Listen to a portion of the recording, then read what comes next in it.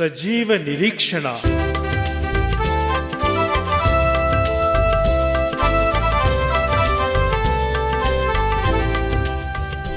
మన ధైర్యం ఏమిటంటే దేహమును విడిచిపెట్టినప్పుడు ప్రభువుతో ఉంటామనే ధైర్యం. క్రైస్తవ విశ్వాసులమైన మనము మరణించినా జీవించినా క్రీస్తు అధికారము క్రింద ఉన్నాము. ఇక వేరే చోటు మనకు లేదు. జీవితం ఎంత కష్టంగా ఎందుకు సాగుతుంది అనుకుంటున్నారా? మీ కష్టాలు మీరే భరించినంత వరకు కష్టంగానే ఉంటుంది. నా కాడి సులువుగాను నా భారము తేలికగాను ఉన్నవి అని చెప్పిన యేసుక్రీస్తు ప్రభువును నీవు ఎరుగుదువా? ఆయన నీకీ విధంగా చేయాలనుకుంటే ఒకటే మార్గం. నీ జీవితపు సారథ్యం ఆయన చేతిలో పెట్టు. నీ భారం ఆయన తీసుకుని నీకు విశ్రాంతి, నెమ్మది, క్షమాపణ, నిరీక్షణ అనుగ్రహించి నీకు రక్షకుడుగా నిత్యం నీతో ఉంటాడు. ప్రార్థించుకుందాం. తలలు వంచండి. మహాదయగలిగిన మా తండ్రి, భారముతో కృంగి మీ సన్నిధికి వచ్చినటువంటి ప్రతి ఒక్కరిని దయచేసి కనికరంతో కటాక్షముతో దర్శించుమని, స్పర్శించుమని విజ్ఞాపన చేస్తున్నాం.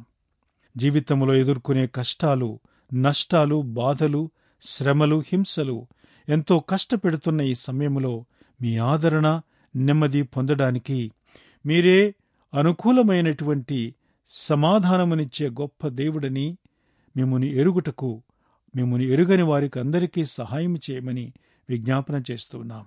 ఈ రాత్రి రేడియో వద్దకు వచ్చి లేక దూరము నుంచి అయినా మీ వాక్యం వింటున్న ప్రతి ఒక్కరిని కూడా అమూల్యమైన విశ్రాంతి, నెమ్మది, క్షమాపణ, నిరీక్షణ ప్రతి ఒక్కరూ పొందునట్లుగా మీ పరిశుద్ధాత్మని ద్వారా మాకు సహాయం చేయండి. ఈ సమయంలో మా ప్రభుత్వముల కోసము, ప్రభుత్వ అధికారులందరి కోసము ప్రార్థిస్తూ ఉన్నాం. వారిపైన మీ యొక్క భయమును కలిగించమని విజ్ఞాపన చేస్తున్నాం. నీతి న్యాయమును మరచిపోకుండా దయచేసి వారికి భయమును కలిగించండి. మా దేశమందు, మా యొక్క రాష్ట్రములన్నిటి యందు కూడా క్రమము, శాంతి, భద్రతలు నెలకొనున్నట్లుగా కృప చూపించండి.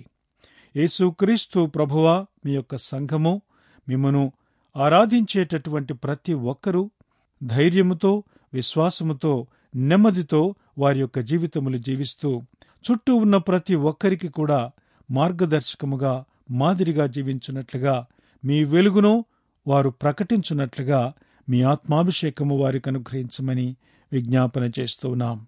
ఈ రాత్రి మీ యొక్క వాక్యపు ధ్యానము మా అందరికీ దీవెనకరముగా చేయమని యేసుక్రీస్తు ప్రభు ప్రశస్త నామమున వేడుకుంటూ ఉన్నాం పరమతండ్రి. ఆమేన్.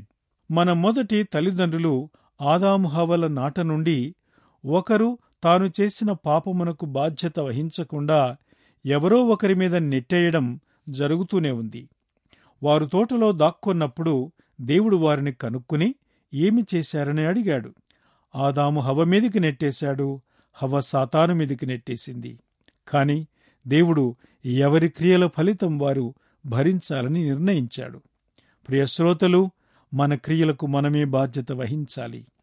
ఇది వ్యక్తిగత బాధ్యత, జవాబుదారీతనం. ఈ దినము దీని గురించి మనము అధ్యయనం చేయడం అత్యవసరం. ఎందుకంటే ఈ జీవితంలో చేసే క్రియలను బట్టి మరణము తరువాత ఉండే జీవితంలో ఫలితం ఉంటుంది.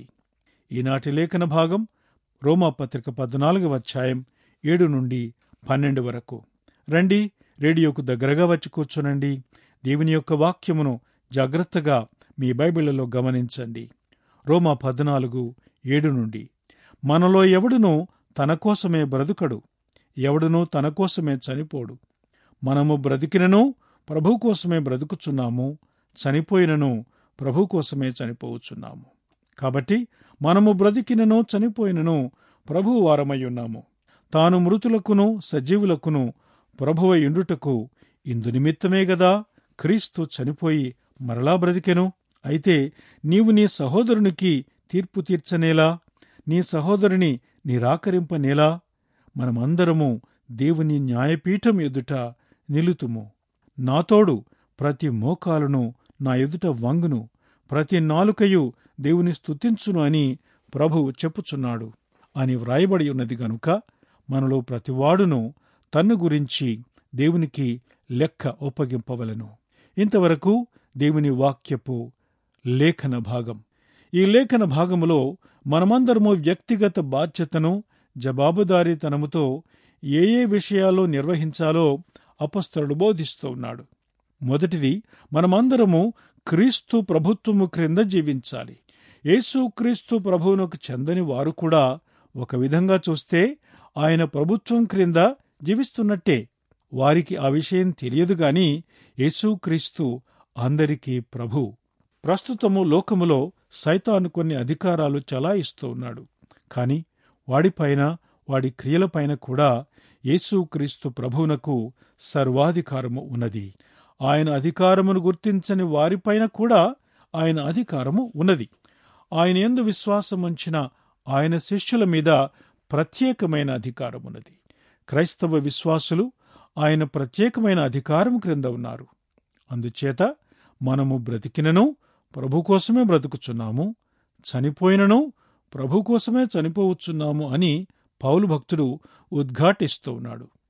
ప్రభునందు ప్రియులారా, మనము ఆయన అధికారము, ప్రభుత్వము క్రింద ఉన్నాము. ఈ సందర్భములో మరొక లేఖన భాగమును గుర్తుకు తెచ్చుకుందాం. 2 కొరింథీ పత్రిక 5వ అధ్యాయము 6-8 వరకు. ఈ దేహములో నివసించుచున్నంత కాలము ప్రభువునకు దూరముగా ఉన్నామని ఎరిగియుండియు ఎల్లప్పుడూ ధైర్యము గలవారమై ఉన్నాము. వెలుచూపు వలన కాక విశ్వాసము వలననే నడుచుకొనుచున్నాము.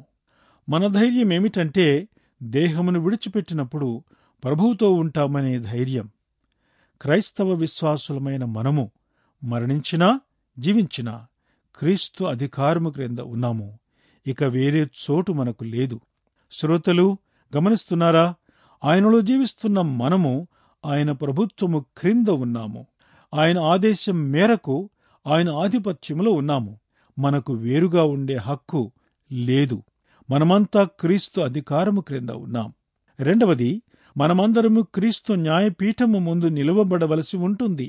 9వ వచనం, తాను మృతులకును సజీవులకును ప్రభువైయుండుటకు ఇందు నిమిత్తమే గదా క్రీస్తు చనిపోయి మరలా బ్రతికెను. యేసుక్రీస్తు ప్రభు సజీవుడైన, సర్వాధికారి అయిన న్యాయాధిపతి అని అపొస్తలుడు బోధిస్తూ ఉన్నాడు. ప్రభు మరణము, పునరుద్ధానము ఎంత ప్రాముఖ్యతను సంతరించుకున్నాయో మనమంతా గమనించాల్సి ఉన్నది. ప్రభువు ఏ పాపము లేని పరిశుద్ధుడుగా జన్మించి భూమి మీదికి దిగివచ్చి మరణించి తిరిగి సజీవుడయ్యాడు. ఆయన మన పాపముల క్షమాపణ కోసం ఇదంతా చేశాడు. మరణమును జయించిన జయశాలి యేసుక్రీస్తు ప్రభు. హల్లెలూయా! ఆయనకే యుగ యుగములు మహిమ, ఘనత, ప్రభావములు కలుగునుగాక. ఆమేన్. ఆయనకే సమస్తమునకు తీర్పు తీర్చే అధికారము ఇవ్వబడినది. మనమందరము క్రీస్తు న్యాయపీఠం ఎదుట నిలుతుము అనే మాటలు గమనించారా? యోహాను సువార్త 5వ అధ్యాయము 22-23 వచనాల్లో ప్రభువు తన శిష్యులతో మాట్లాడుతూ ఏమన్నారో వినండి. ఆ మాటలు పౌలు చెబుతున్న ఈ మాటలను ధ్రువపరుస్తూ ఉన్నాయి. యోహాను సువార్త 5:22-23, తండ్రి ఎవనికిని తీర్పు తీర్చడు గాని తండ్రిని ఘనపరచునట్లుగా అందరును కుమారుని ఘనపరచవలనని తీర్పు తీర్చుటకు సర్వాధికారము కుమారునికి అప్పగించియున్నాడు. కుమారుని ఘనపరచనివాడు ఆయనను పంపిన తండ్రిని ఘనపరచడు. జాగ్రత్తగా వింటున్నారా శ్రోతలు? ఇక ఎవరికి ఏ అధికారము లేదు. మనమంతా యేసుక్రీస్తు ప్రభు న్యాయపీఠం ఎదుట నిలిచి ఉంటాం. మనమందరము క్రీస్తు న్యాయపీఠం ముందర నిలువనయ్యున్నాము గనుక ఇతరులకు తీర్పు తీర్చే అధికారం మనకు లేదు. 10వ వచనం దయచేసి గమనించండి. అయితే నీవు నీ సహోదరునికి తీర్పు తీర్చనేలా? నీ సహోదరుని నిరాకరింపనేలా? మనమందరము క్రీస్తు న్యాయపీఠం ఎదుట సమానమే గనుక ఎవరికీ తీర్పు తీర్చే అధికారము మనకు లేదు. ఇక 3వది, యేసుక్రీస్తు ప్రభు ఆధిపత్యం క్రింద ప్రతి ఒక్కరూ వారి తల, మోకాలు వంచవలసి ఉన్నది. ఇది చివరి సత్యం. అపొస్తలుడైన పౌలు యెషయా ప్రవచనంలో నుండి ఎత్తి వ్రాస్తూ ఉన్నాడు.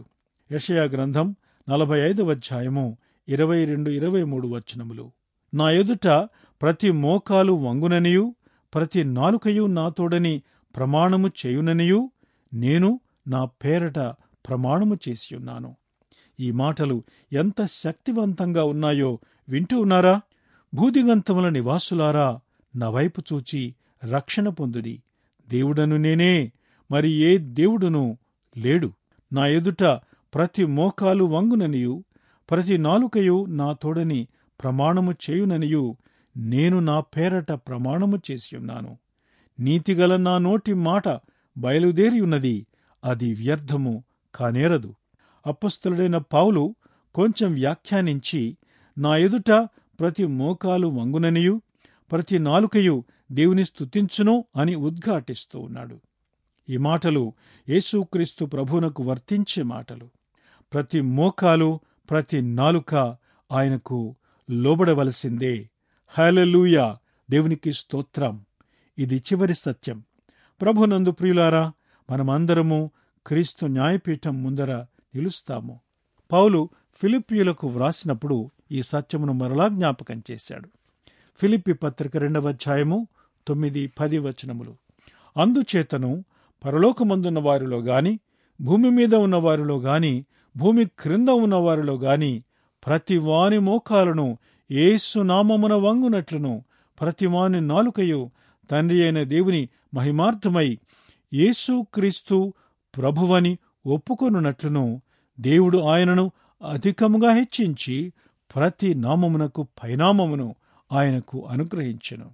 శ్రోతలు, ఈ భయంకరమైన సత్యమును గమనించారా? జాగ్రత్తగా వింటూ ఉన్నారా? మనమందరము క్రీస్తు ఆధిపత్యము క్రింద ఉన్నాము. వ్యక్తిగతమైన లెక్క విషయము లేఖన భాగములోని చివరి వచనములో ఉన్నది. మనలో ప్రతివాడును తన్ను గురించి దేవునికి లెక్క ఒప్పగింపవలెను. మీరు, నేను ఇతరుల గురించి కాదు లెక్క అప్పగించేది. మీరు నా గురించిన లెక్క అప్పగించరు, నేను మీ గురించిన లెక్క అప్పగించను. ఇది ఎవరికి వారి వ్యక్తిగత విషయం. కాబట్టి క్రీస్తు ఆధిపత్యం ఎదుట వంగడం ఎవరికీ తప్పదు. ప్రియ శ్రోతలు, ప్రతి ఒక్కరూ ఆయన ఎదుట మోకరించే సమయం, నాలుకతో ఆయనను ప్రభువని ఒప్పుకునే సమయం త్వరలో వస్తుంది. వ్యక్తిగత జవాబుదారీతనం ఒక బాధ్యత, ఉపశమనం కూడా. బాధ్యత ఎందుకంటే మన గురించి ఎవరు జవాబు చెప్పలేరు. ఉపశమనం ఎందుకంటే మనము ఇతరుల కోసం జవాబు చెప్పనవసరం లేదు. ప్రభునందు ప్రియులారా, శ్రోతలారా, ఈ సత్యములను మనస్కరించి తీవ్రంగా ఆలోచించి మనమందరము క్రీస్తు ఆధిపత్యం క్రింద ఉన్నామని గ్రహించాలని దైవసేవకునిగా మీలో ప్రతి ఒక్కరికి మనవి చేస్తూ ఉన్నాను. మనమంతా క్రీస్తు న్యాయపీఠం ఎదుట నిలువబడబోతూ ఉన్నాం. మనలో ప్రతి ఒక్కరము క్రీస్తు ఆధిపత్యము క్రింద ఉన్నాము. మనలో ప్రతి ఒక్కరూ సంపూర్ణ మనసుతో క్రీస్తు ప్రభువునకు సమర్పించుకోవడానికి తగినంత కృప ప్రభువే అనుగ్రహించునుగాక. ఆమేన్. మీ ప్రార్థన అవసరతలు 9866341841 అనే నంబర్కు వాట్సాప్ చేయండి. వచ్చే ఆదివారం ఇదే మీటర్ బ్యాండ్పై ఇదే సమయానికి మళ్ళీ కలుసుకుందాం. అంతవరకు ప్రభువు కృప మీకు తోడయుండుగాక. ఆమేన్. ఇంతవరకు దైవ సందేశము మనకు అందించిన వారు పాస్టర్ విజయ్ భాస్కర్ సింగపోగు గారు. మీరు విన్న ఈ సందేశములు చిన్న పుస్తకముగా ప్రింట్ చేయబడి ఉన్నవి. అది మీకు కావాలని కోరినట్లయితే ఒక ఉత్తరము లేదా మెసేజ్ ద్వారా మాకు తెలియచేయండి. మా ఫోన్ నంబర్ 9866341841. ప్రభువు మిమ్ములను దీవించునుగాక. ఆమేన్.